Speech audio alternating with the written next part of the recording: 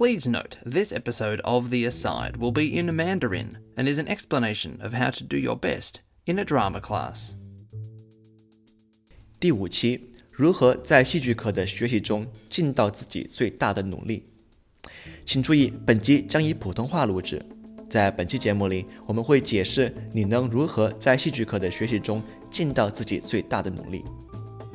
首先，我们要向这片土地的传统所有者乌伦杰里威勒姆人民以及他们过去、现在和未来的长者表示致敬。大家好，欢迎收听本期的旁白说道。这是一档为戏剧课老师和学生打造的节目。今天我们将以普通话为您解释你能如何在戏剧课的学习中尽到自己最大的努力。本集的作者为尼古拉斯·沃克斯曼，而我查尔斯里将负责本集的翻译。下面让我们进入正题吧。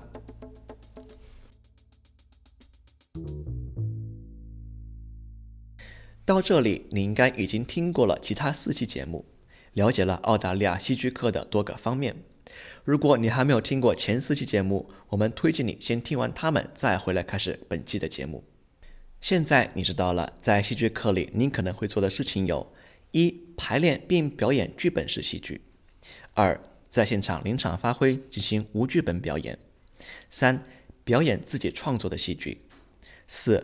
观赏来自世界各国不同的戏剧表演，包括澳大利亚的原住民戏剧； 5. 反馈你所看到的或者学到的东西。戏剧离不开创意性和想象性，你要创造角色，并且在观众面前表演。戏剧它就像绘画一样，是一种艺术形式。但是在戏剧里，你需要用自己的身体、声音、表演空间、服装、道具以及舞台布景来讲述故事。那么你能如何在戏剧课的学习中尽到自己最大的努力呢？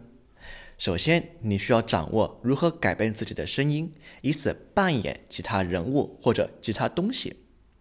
试想一下，一只花仙子的声音和一只巨人的声音听起来会有什么不同？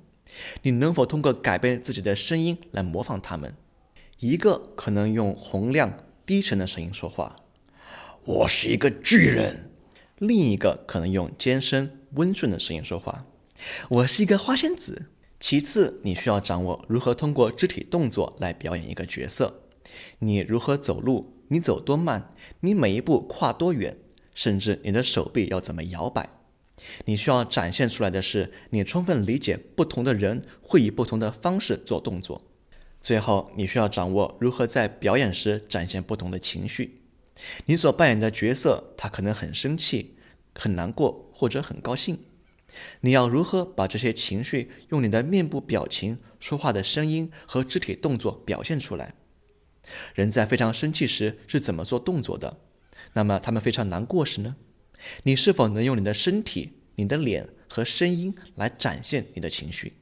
想要在戏剧课上做到出色，你得创造出富有含义的戏剧表演。你可以通过使用色彩、音乐、动作或者语言，在一个场景中创造出双重意义，或者放大一种感情情绪。你可能会通过穿红色的表演服装来展现你的角色的愤怒或者热情。你可能会为你的表演选择一段音乐来展现你的角色的担忧。那么，如果你想展现的角色是快乐的或者放松的，你又会用什么样的音乐呢？你能否通过音乐和动作来展现一个场景是很可怕的？人们在感到害怕时又是如何行走的？你还可以把你在其他戏剧文化里学到的技巧运用到自己的戏剧表演当中。古希腊人的吟诵，莎士比亚的文字游戏，意大利即兴戏剧中的夸张的面具，日本能乐戏剧中的象征性的肢体动作等等。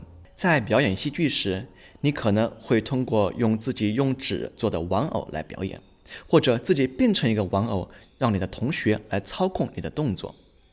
在戏剧的世界里，一切皆有可能。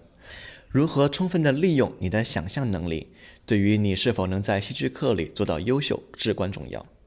面对这些东西，你或许会感到棘手，或许会感到害羞，但是迈出尝试的那一步极为重要。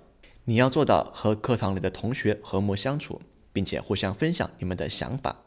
戏剧本身就是合作的一种。戏剧它是好玩的，是充满创意的，它是你能做的最有趣的事情。如果你对戏剧课程和戏剧项目有任何的问题，欢迎去寻找你的老师进行咨询。